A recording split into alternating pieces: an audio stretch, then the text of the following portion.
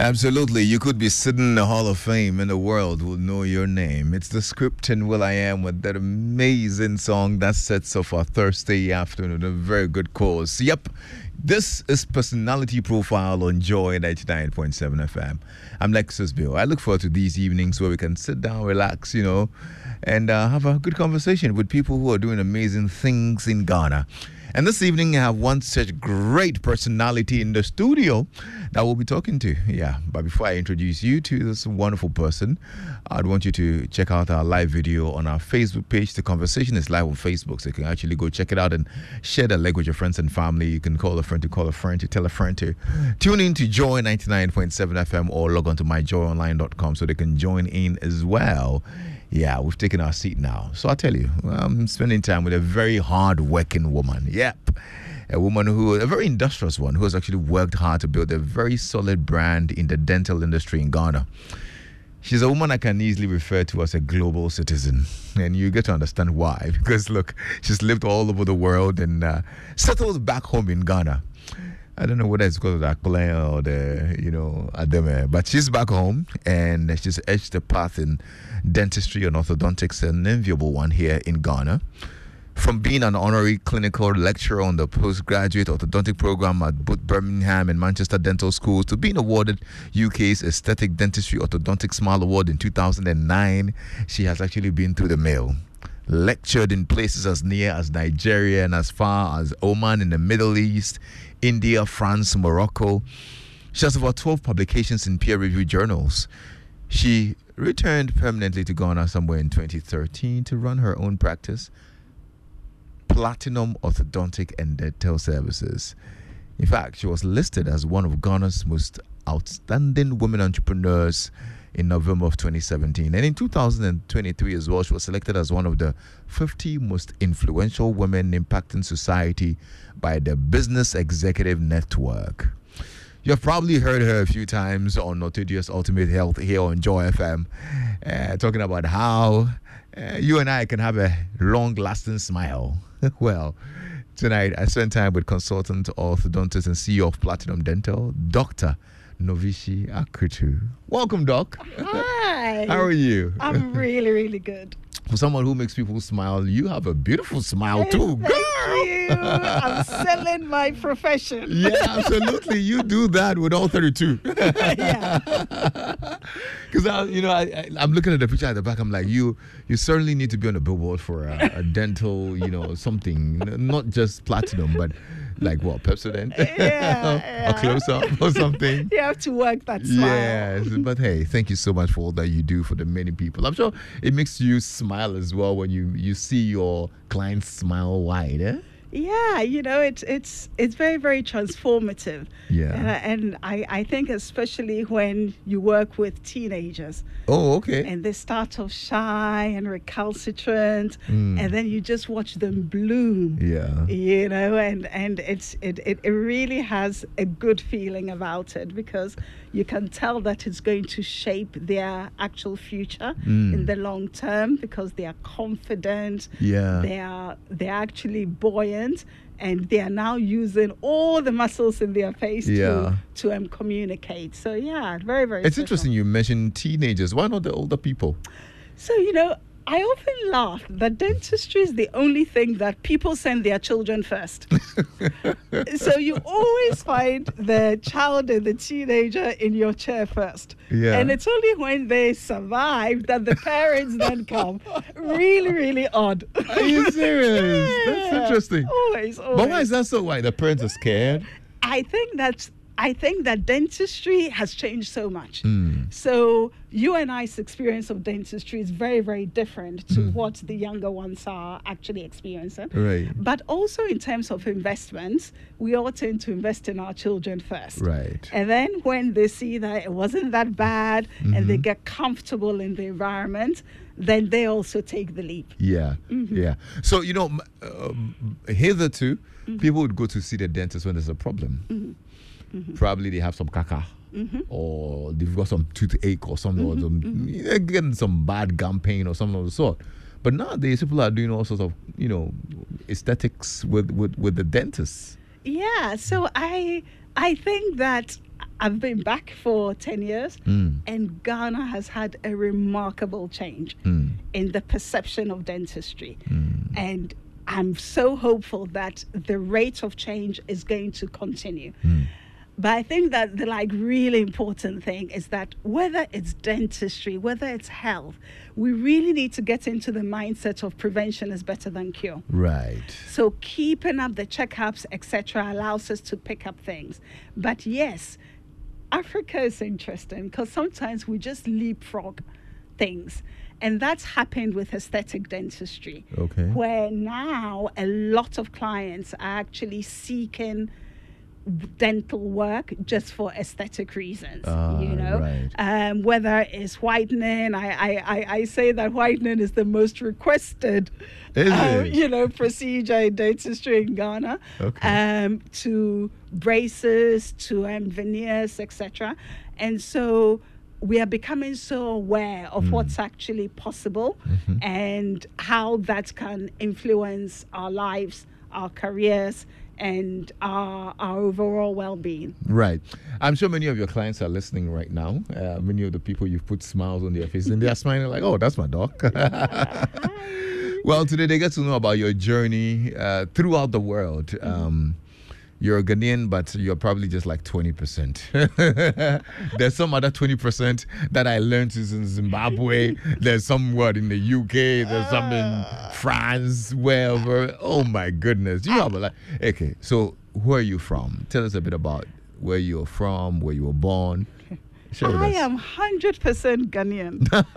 Okay. Born in Kolebu. Okay. To parents who were both doctors at Kolebu. Oh, wow. So I started off living in the doctor's, accommodation in Kolebu. Went to the little nursery that every doctor's child went to, and then started off at Rich Church. So I definitely did class 1 and class 2 in Rich Church, and then that's when I left Ghana. That's when you decided to start your sojourn. Yes, and I would say traveled around Africa a lot. I think it's really, really interesting because if you said, so who are you? I am such a Pan-Africanist. I believe that Africa is a sleeping giant. And we are still just wiggling our big toe. And when we decide, and when that giant decides to sit up and act, then the rest of the world will actually waken up and realize the potential that is Africa. Absolutely. So, yes, I spent some time in Kenya, Zimbabwe. I did a lot of my schooling in Zimbabwe. In Zimbabwe? Yes. So that's the first place you went to after Ghana? So after Ghana, I actually went to Kenya. Kenya, okay. For a very, very brief period of time. Then to England. Okay. North of England. And then came back to Zimbabwe. In Zimbabwe, I spent a good 5 to 6 years. What was taking you around? I mean, why were you moving around with your parents? Yes. Right? So my dad at some stage transitioned from being an associate professor in obstetrics and gynecology to working with WHO and then United Nations Development Program, UNDP. Yeah. So we're now living the diplomat lifestyle where every 2 to 3 years you're probably stationed, somewhere else.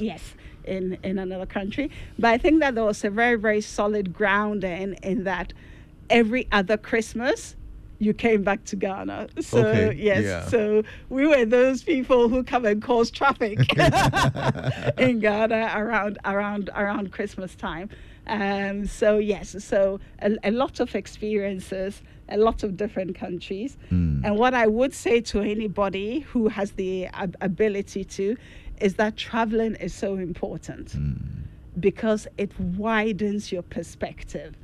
It lets you at a very, very early stage decide who you are and what you stand for, and very, very early on, I got the mindset of the fact that whatever situation I found myself in, you had to, number one, look for opportunities. Then number two, you had to take the best out of every situation you find in.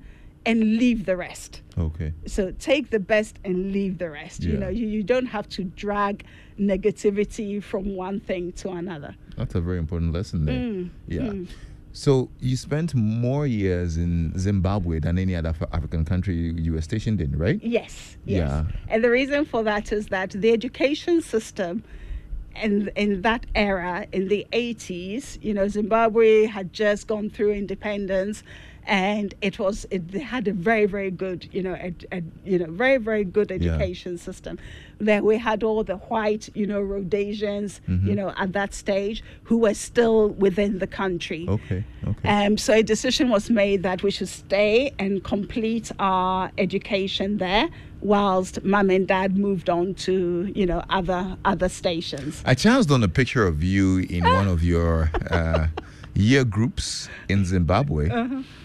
And it didn't look like Zimbabwe. It actually looked like somewhere in the in Europe or whatever it is, because you were in a class with probably 80-90% of the students being white people. Yes, so really, really interesting. Yes, I think in a whole school year, there were probably about 100, and there would be less than 6 black people. Wow. Yes. And this is in Zimbabwe. In Zimbabwe. In Africa. In Africa. Wow. Yeah. So it was odd in that way. And even a lot of the black people there at that stage did not come from Zimbabwe. So I was like in the you. same, yes, and I was in the same year as President Mbeki of South Africa's child, Okay. etc. So yes, very, But did very you understand strange. the race dynamics at the time? Do you know what? I didn't. But again, I didn't because I distinctly remember what at that stage I felt was not a right, incident happening. And I went home and I was like, I think that somebody is being racist. And I remember my mom looking at me and saying to me, but how do you know that it's just you that they don't like? Why, so interestingly, and because there were so few black people, you didn't think that it was racism. You assumed that it was a personal attribute. Right. But that incident really helped me in life, because what it taught me is that in any situation, you need to first examine whether it's an internal source or whether the problem is you, before you look for external and wider problems and things to actually blame it on. So no, I actually did not know any different, and it was great. Why did it have so many white people and only few black students? So I think that it was. You have to remember that Zimbabwe had just gone through, independence. So Zimbabwe, would not have had independence for about 3 to 4 years. So I'm sure affordability was quite a big thing, and the general mixing at that stage just did not occur.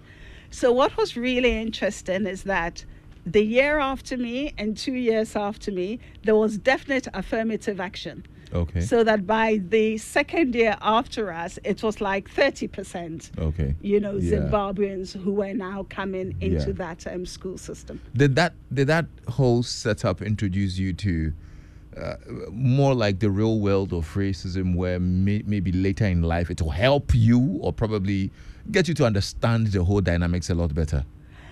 Racism, bizarrely for me, especially because I spent so long in the UK as well, it's not something that I experience. So it may have been happening around me, but I did not experience it as, actual racism. Right. And it had no effect on me. Okay. So in that way, I grew up in a world that really, oddly enough, did not have color.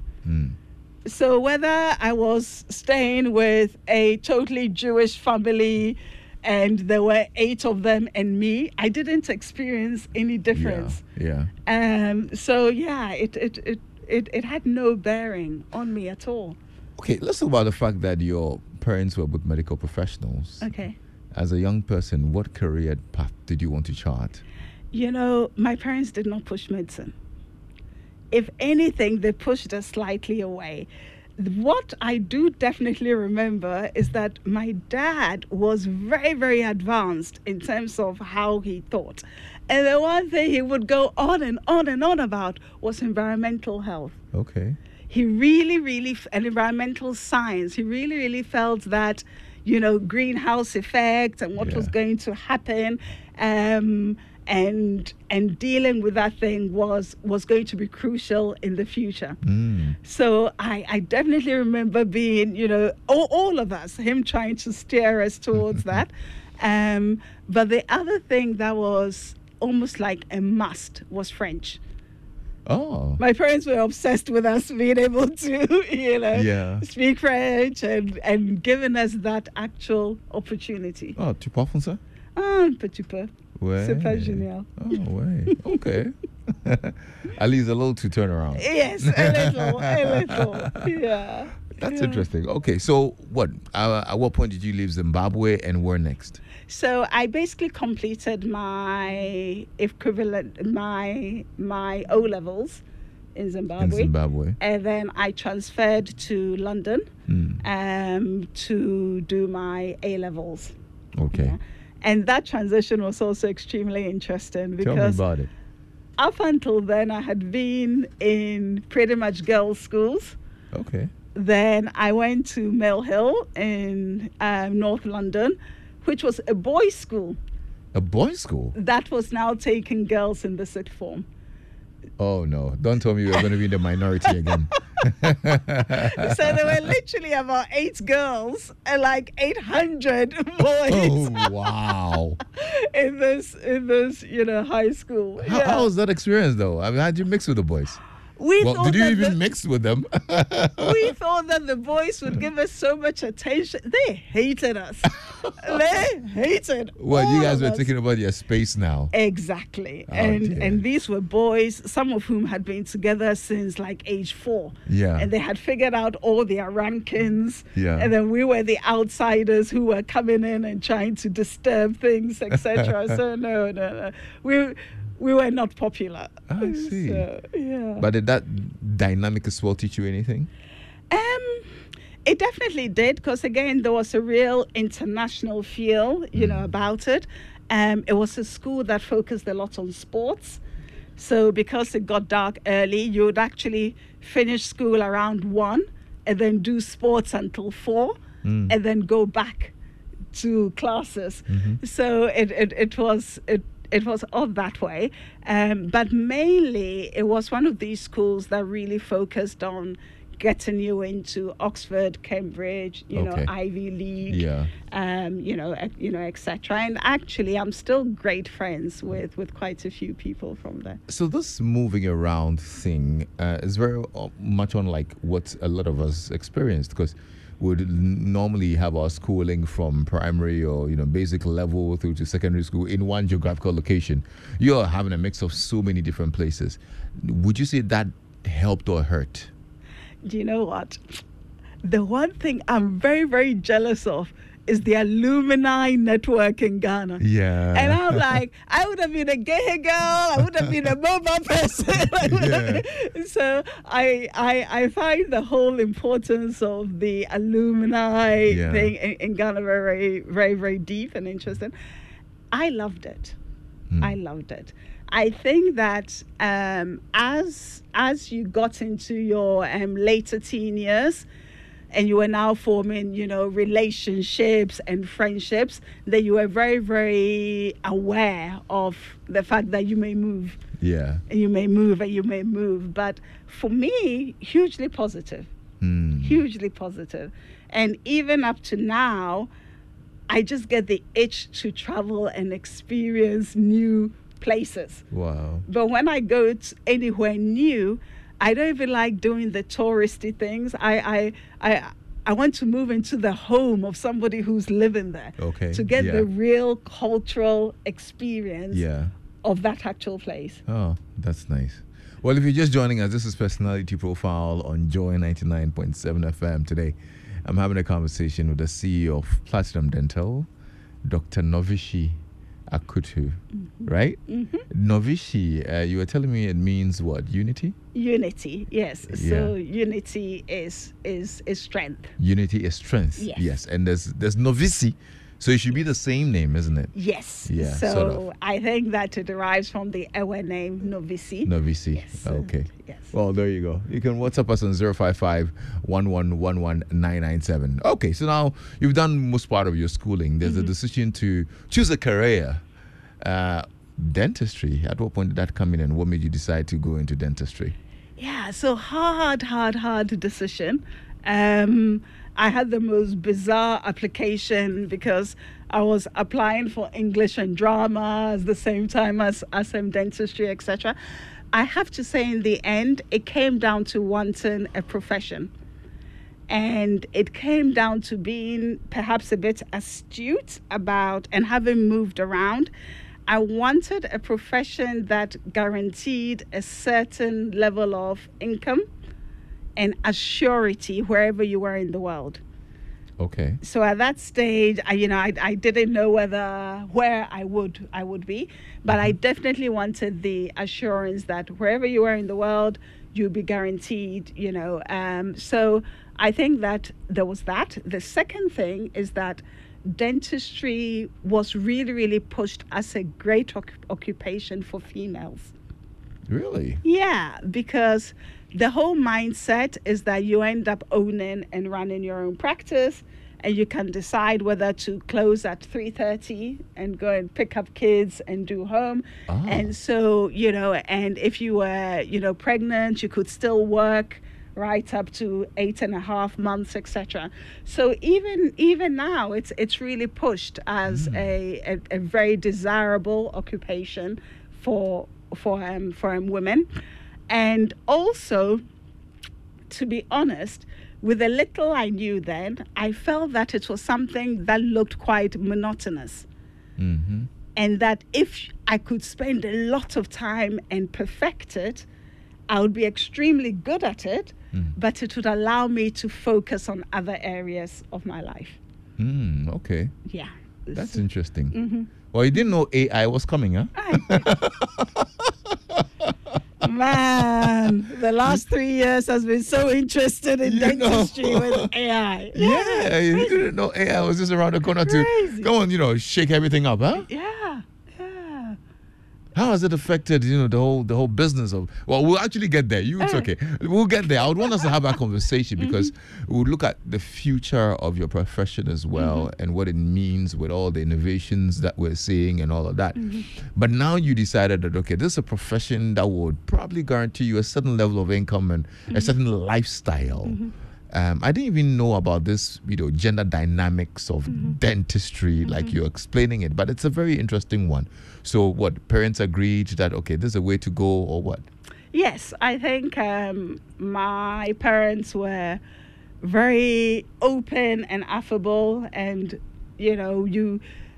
they would support most things. I think at some stage there was a talk about university could only be 4 years, and dentistry is actually 5 years. So I remember having to go and negotiate that 5th year. But yes, so it was go, do it. But always with my parents, 2 things.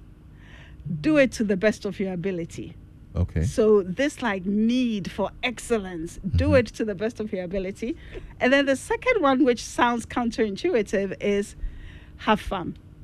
Okay. So those 2 were always the mantras where, even if you were being dropped off at the airport, work really, really hard.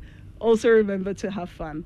So so I went and did my negotiations, and then I started the whole have fun bit. How did you translate that into your life? I think have fun to me translated into experience different things. So don't get so caught up that you become unidimensional. So still go and experience different things, don't spend all the time studying. Go and watch plays, go and experience music. Yeah. go and learn dancing, go and so make sure that in a way you are experiencing life and Right. living. Yeah, yeah. And now this is what, probably more than 30 years ago, right? Yeah. In Ghana, it will be safe to say that probably dentistry wasn't as broad and as common as it is now. So you'd say that it was a very hot cake. Where you were, was it easy to just get into the world of work? And how popular was dentistry? So yes, I think that once you actually graduated, doctors and dentists could stay in the UK for like 4 years, etc. And so there was a very, very clear pathway. You know, so you were literally on a tram line and you had to opt out. Okay. So, you know, from graduating, if you were an overseas international student, your only option was to go into hospital. The minute you went into hospital, everybody assumed that you wanted to specialize. So there was a very, very clear, you know, pathway, and you just found yourself going down that, you know, actual pathway. Okay. Yeah. Okay. Yeah. And you stayed there for how long? Oh my gosh, what, on the actual pathway? Yeah. So I graduated in 1998 and I completed specialist training in 2007. Wow. It's long. And you specialized in what, orthodontics? I specialized in orthodontics to a consultant level. Oh, Yeah. wow. Yeah. Why did you choose that? So at some stage, I actually wanted to do a different specialty called maxillofacial surgery. But to do maxillofacial, you had to go back and do dentistry. You had to go back and do medicine. So that's a very long pathway.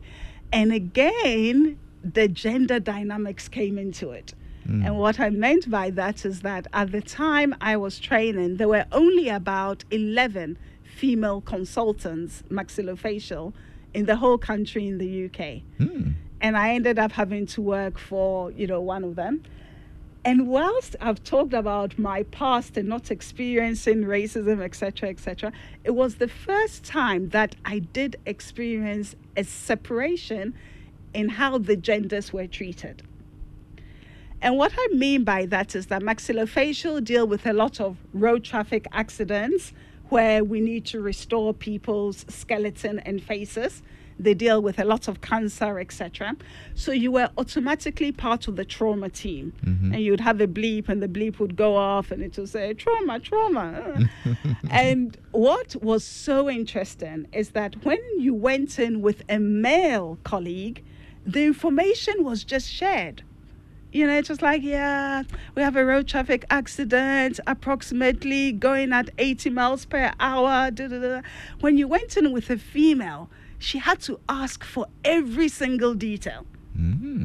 So the men discussed it as though they were at the pub, to use a very British thing, and we're just conversing. Whereas with her, she had to get every information out. Now, as a group, we ended up telling her this. And I'm not sure it was the right thing to do, because until we mentioned it, she didn't feel it. Okay. Whereas now Yeah. we had brought it out, you know. And so there were just little things like that. And as I said, you had to go back and do medicine. So that was an additional 4 years. Yeah. So when I looked at everything, I decided, no, let me do orthodontics. It's nice, it's clean, it's about building relationships. And this is something that I think I can do. And you did that in the UK most part, right? Yes. So all of my training, I did 3 years to become a specialist. And then at that stage, I decided that I wanted to focus on cleft lip and palate care and you know, people who had facial, you know, deformities and syndromes, etc. So I did a further 2 years at a very, very high level and became a consultant in 2007. So you had life figured out. Everything was fine in the UK. Yeah. Right? You were Amazing. okay. Yeah. Then you said, okay, let me go back to Ghana. I had an early midlife crisis. Which man was responsible for that? No. You know, Did the man bring the whole crisis? No, not at all. Thank God. No, not at all. And that year was just so odd because I was doing a lot of lecturing. So I was lecturing. I had become a consultant. I had the perfect setup in terms of accommodation, etc. And I woke up one day and there was this feeling that this is it. Just like that. This is it. And that for the next 10 years, unless my next aim was to become the president of the British Orthodontic Society, I had reached really where I was going to reach. And I was like, oh, and I'm only 32, and what next? So I distinctly remember waking up, walking from my bedroom to the kitchen, and literally going, oh, and then deciding, no, there has to be something else. And that something else at that stage was, actually, I spent a lot of time in boarding school. We're quite a close family, but let me go and spend time with my parents. Okay. And let me go and spend time with them and enjoy them before they become old and you go into a like carer, mindset. Let me just go and live with them. Wow. And that's how, the like whole thing about. And at that point, they had moved back to Ghana. Yes. So they had moved back to Ghana. My younger sister was here, but my two other siblings were living elsewhere. And so it was, okay, let me come back. But it was too big a decision to make. So the way my brain dealt with it, and actually all of my friends, was to call it my African adventure. So I was going to come back for 5 years. Okay. And I was going to come back and I was going to live the African dream and discover myself again for 5 years. And then at the end of the 5 years, I would decide what I wanted to do. And that was the plan? That was the plan, yeah. I see. Okay, so now you're back in a system that you're not so familiar with. Yeah, so that was the plan, but it didn't quite work that way because I found it very, very difficult to find the right job in the right setting. Here in Ghana? Here in Ghana, yes. So when you say the right job, you just mean, a job that can pay you as much? No, it wasn't so much about pay. It was about the conditions that I wanted to work in. Look, this relentless pursuit of excellence, I'm a good clinician, but what I'm very passionate and I'm very clear about is that I'm a teacher. Okay. And I had done so much teaching, etc., etc. So I really wanted something to home those two things, together. And I was just struggling to find the right mix. So again, at a dinner table after another interview that had not gone quite to plan, my dad, my parents said, why don't you just do something of your own? Because you're searching and searching and you're not finding it. Yeah. So why don't you just do something? And so I was like, oh, okay. Yeah. I'm shaking my head because I had no idea. Such naivety. Because then I decided, there was this thing of, let me find a place and renovate it. Next thing I knew, I was building. I wasn't even in Ghana. And, my mom was just working on this build, Wow. And what I thought would take 12 to 15 months ended up taking like 3.5 years. So it took a lot longer. And everybody who has built in Ghana must have this experience. You have this image and you come and it's always 10 times bigger than you imagined. And I don't know what it is with architects and contractors, but whatever you do, it's always, I remember coming to the place and thinking, oh, this is a big place. But yes, a very, very interesting experience because I was now coming back. I don't really have a good, solid command of any local language. Okay. I'm doing a lot better now. I don't have that many childhood friends, etc. I knew like 2 other dentists, and I was going to come and I was going to do this thing. Wow. Yeah. Looks like the perfect adventure, isn't it? Yeah. Real adventure, and almost good that I wasn't having other influences, because I feel like I would have compromised or not have gone and been totally and utterly true to what I actually wanted to do. Because I think that people would have put fear into me, whereas I was naive enough not to have any fear. Yeah. So I would dream it and I'll say, okay, let's do ABCD. Yeah. Yeah. What were the challenges in the beginning when you decided to set it up So on the your first own? challenge, like every business person, is financing. Okay. Raising the money. I do have to say thank you, EcoBank. So, and again, this is where you talk about naivety and passion. I remember I had a PowerPoint presentation and I went to all the banks and I presented to the banks, and I had no idea that in this part of the world, people do not lend to startups. I had no idea. So I went and presented with gusto,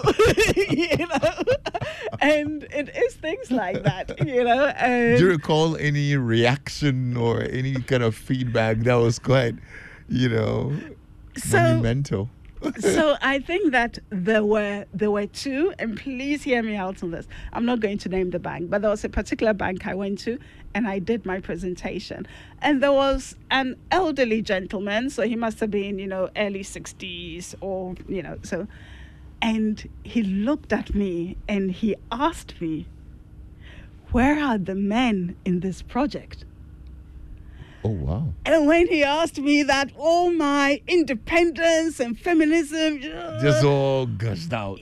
But when I looked at him, I realized that no, he was really looking at me as though I was his daughter, and I was going to make the most monumental mistake. So it wasn't being done with malice aforethought. Okay. And I remember looking at him, and everything that was going to come out, I swallowed, and I thought, oh, wow. Should I be scared, And he was genuinely concerned. So I definitely remember that one. And then I also remember, just having to explain to people what the vision was. And them looking at me like, But I think that in the end, I hope they took a risk due to passion. Okay. And they realized that I was going to keep going on and on and on until it actually happened. And that was actually EcoBank that took and a that chance was actually with you. EcoBank, which took the chance. Yeah. What do you think sold it for them? I think that they believed in me. I think that especially two of the people on that, actual, group had started to see what was in dentistry and felt that it was possible. And I think they knew that I would definitely do it. It was just a matter of time. Yeah. And them, lowering me, the money would shorten the actual period. The actual period. Yeah. I see. Yeah. Well, there are lots of messages coming through on our platform. I'll read some for you. Mm-hmm. I got a message from Philip in North Legon. He says, I can't stop listening to this amazing woman. She's indeed a fulfilled person. Dr. Norvishie Arkutu, keep doing the good work for Mother Ghana. Thank you. All right. And Efua from East Legon. Yes, Efua says Dr. Norvishie is a true professional. She's passionate and loves her job. Her smile and jokes are also welcoming and makes you feel at home. It rubbed on the staff as well. They're all nice. The place is so serene and neat. She makes me feel I should become a dentist. I should have become a dentist. Platinum Dental has become my clinic of choice for my regular dental visits after I completed my treatment with them. Oh, that's really cool. You can also hit us up on 055 1111997. So it's been 10 years since you actually put it together. Yes. From your typical teacher, cum technical person, persona. Now you had to add the role of being a manager and a leader of a team as well. How did you navigate that? It didn't come easy or natural to me. I think every business person in Ghana has experienced HR issues. In fact, I remember having a fraudulent check, and two, fraudulent checks had gone through, etc. And I called my mentor, and I'll talk about mentorship in a minute. And they said, "Oh, congratulations! Now you're a true business person in Ghana." It felt as though there were these rites of passage that we actually had to go through. So I think that the first thing for me and how I did it was through mentors. Okay. So I had and I still have a plethora of mentors. So I have clinical mentors, I have dentistry mentors, I have African business mentors, etc. And I get all their ideas and then forge, my actual way through. So the biggest thing was the change from being a clinician to being a manager, and I remember my mentor, Mr. Thompson, saying to me, "So I want you to report to me every month on chair occupancy." Now, you really have to imagine that when I was going to open the clinic, I had only ever been salaried. Yeah. And even as I got into the car, my mom said, "Do you even have a money box? Do you have a receipt book?" And now he was telling me to report on chair, occupancy, etc. And some of you may know my sister, Mady Arkutu, who was the MD of Unilever. Right. Yeah. And I was talking to her about marketing and how to, and she said, "So you guys, you don't think about marketing. You just go and sit in the clinic and pray that people are going to turn out." So I had to really, really realize that being a great clinician was great for my patients, but it wasn't great for my business. Yeah. And I had to actively go and learn about business. So I took courses, etc. I even started, I didn't complete, but I did start, Stanford Seed. Oh, dear. I got myself into the, business, communities, and had to really, really think in a very different way. Wow. And it paid off, isn't it? Definitely. I'm still learning. So whilst I feel I'm a natural teacher, I don't think I'm a natural manager. Yeah. But I'm definitely learning. What's the biggest lesson this journey has taught you? Trust your instincts. And actually, the more time you spend in a particular field, the more you need to trust that gut instinct. So everything from appointments, in terms of you are looking for a marketer, you are looking for your next dentist, and you are interviewing and you're not finding the right person. There's a reason why you're not finding the right person. So that thing about trusting your gut instinct is really, really important. But the other side, which sounds really flippant, is take the risk. You're not going to die. Take the risk. Yeah. Be willing to jump and take the risk. Otherwise, you end up being stuck. Right. Generally in life, was this advice actually, or these lessons you learned, was it dentistry specific, or this was a general advice that you would want to give? I think that it's a general advice, but one of the things that I don't understand, especially in the world that we live in, is why we don't make more use of information. We have these amazingly powerful devices in our hands, and they have everything. So all of my staff will tell you that before they can come to me with anything, the first thing I'm going to ask them is, Have you done any research? Have you Googled it? Have you because everything is out there. Yeah. And I distinctly remember COVID. You know. The whole thing started in Ghana. And whether I liked it or not, I walked into my waiting room and I thought, all these schools that had shut down, because we knew how it came, all the schools that had shut down, I walked into my waiting room and a lot of them were in my reception. And I thought, so if the schools decided to shut down, why are you still open?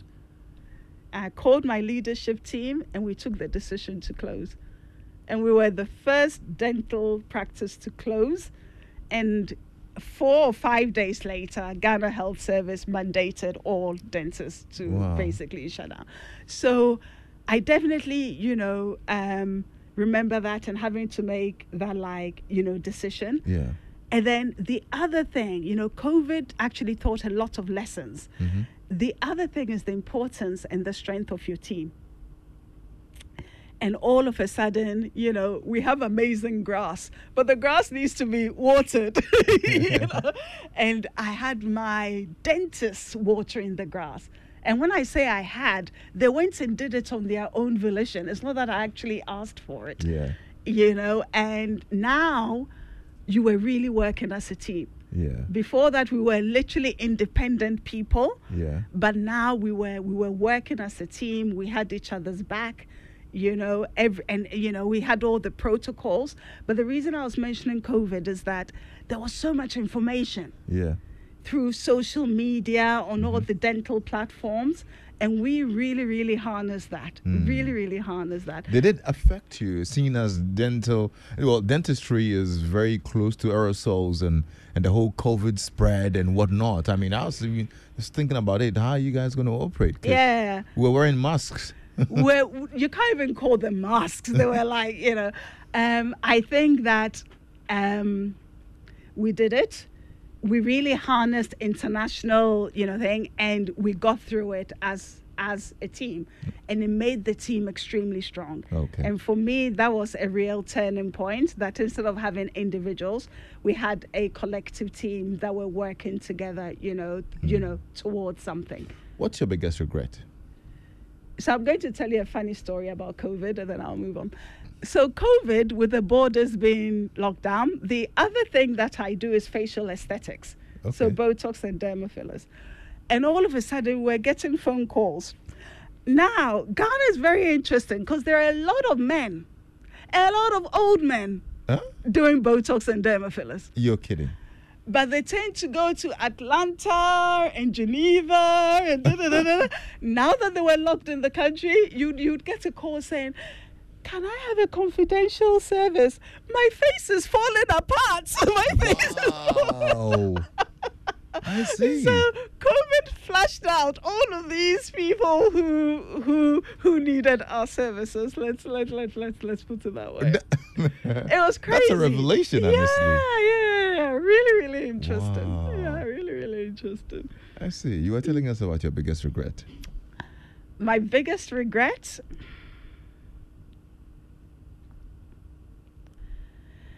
Ooh. I think my biggest regret will be sometimes not being bold enough. I shy away from controversy. I tend to be emotional about certain things, until one of my mentors again said to me, if there's a ripe mango on a tree, even schoolboys walking past will throw a mango at it. So every time, people say something, then I tend to go, inward, and it takes me a while before I actually come, outwards. Yeah. What's your happiest memory or happiest moment? Proudest achievements, maybe? So really, proudest achievement for me is, and when I feel like I did what I set out to do, is when I'm sitting with my parents having a glass of wine and spending that time. And I think that for me, the experiences with people far outweigh, anything else. Right. Anything else. If you had to advise any young person who looks up to you, what would you tell them? I'll say to them, it's fun, but it's hard work. And what I say to all of my staff is that wherever you find yourself, whatever you're doing, look, at some stage I was selling windows on the phone. Wherever you find yourself, whatever you're doing, do it to the best of your ability. Do it to the best of your ability, because that is going to grow something in you. And interestingly, you don't realize the skills that you're actually learning. So whatever you are, if you've decided that you're going to be there even for a month, 6 months, do the best that you can do. My one ism is that I struggle with people who don't want to grow. So when people I'm happy, you can be happy and still want to grow. But when people become static and they don't want to grow and they don't want to take that next step, they don't want to pursue that excellence. And that pursuit of excellence, it's very, very difficult. Then I don't know what to do with them. And you have pursued excellence, and today we celebrate you. You've done well. Thank you. Thank you so much. I've enjoyed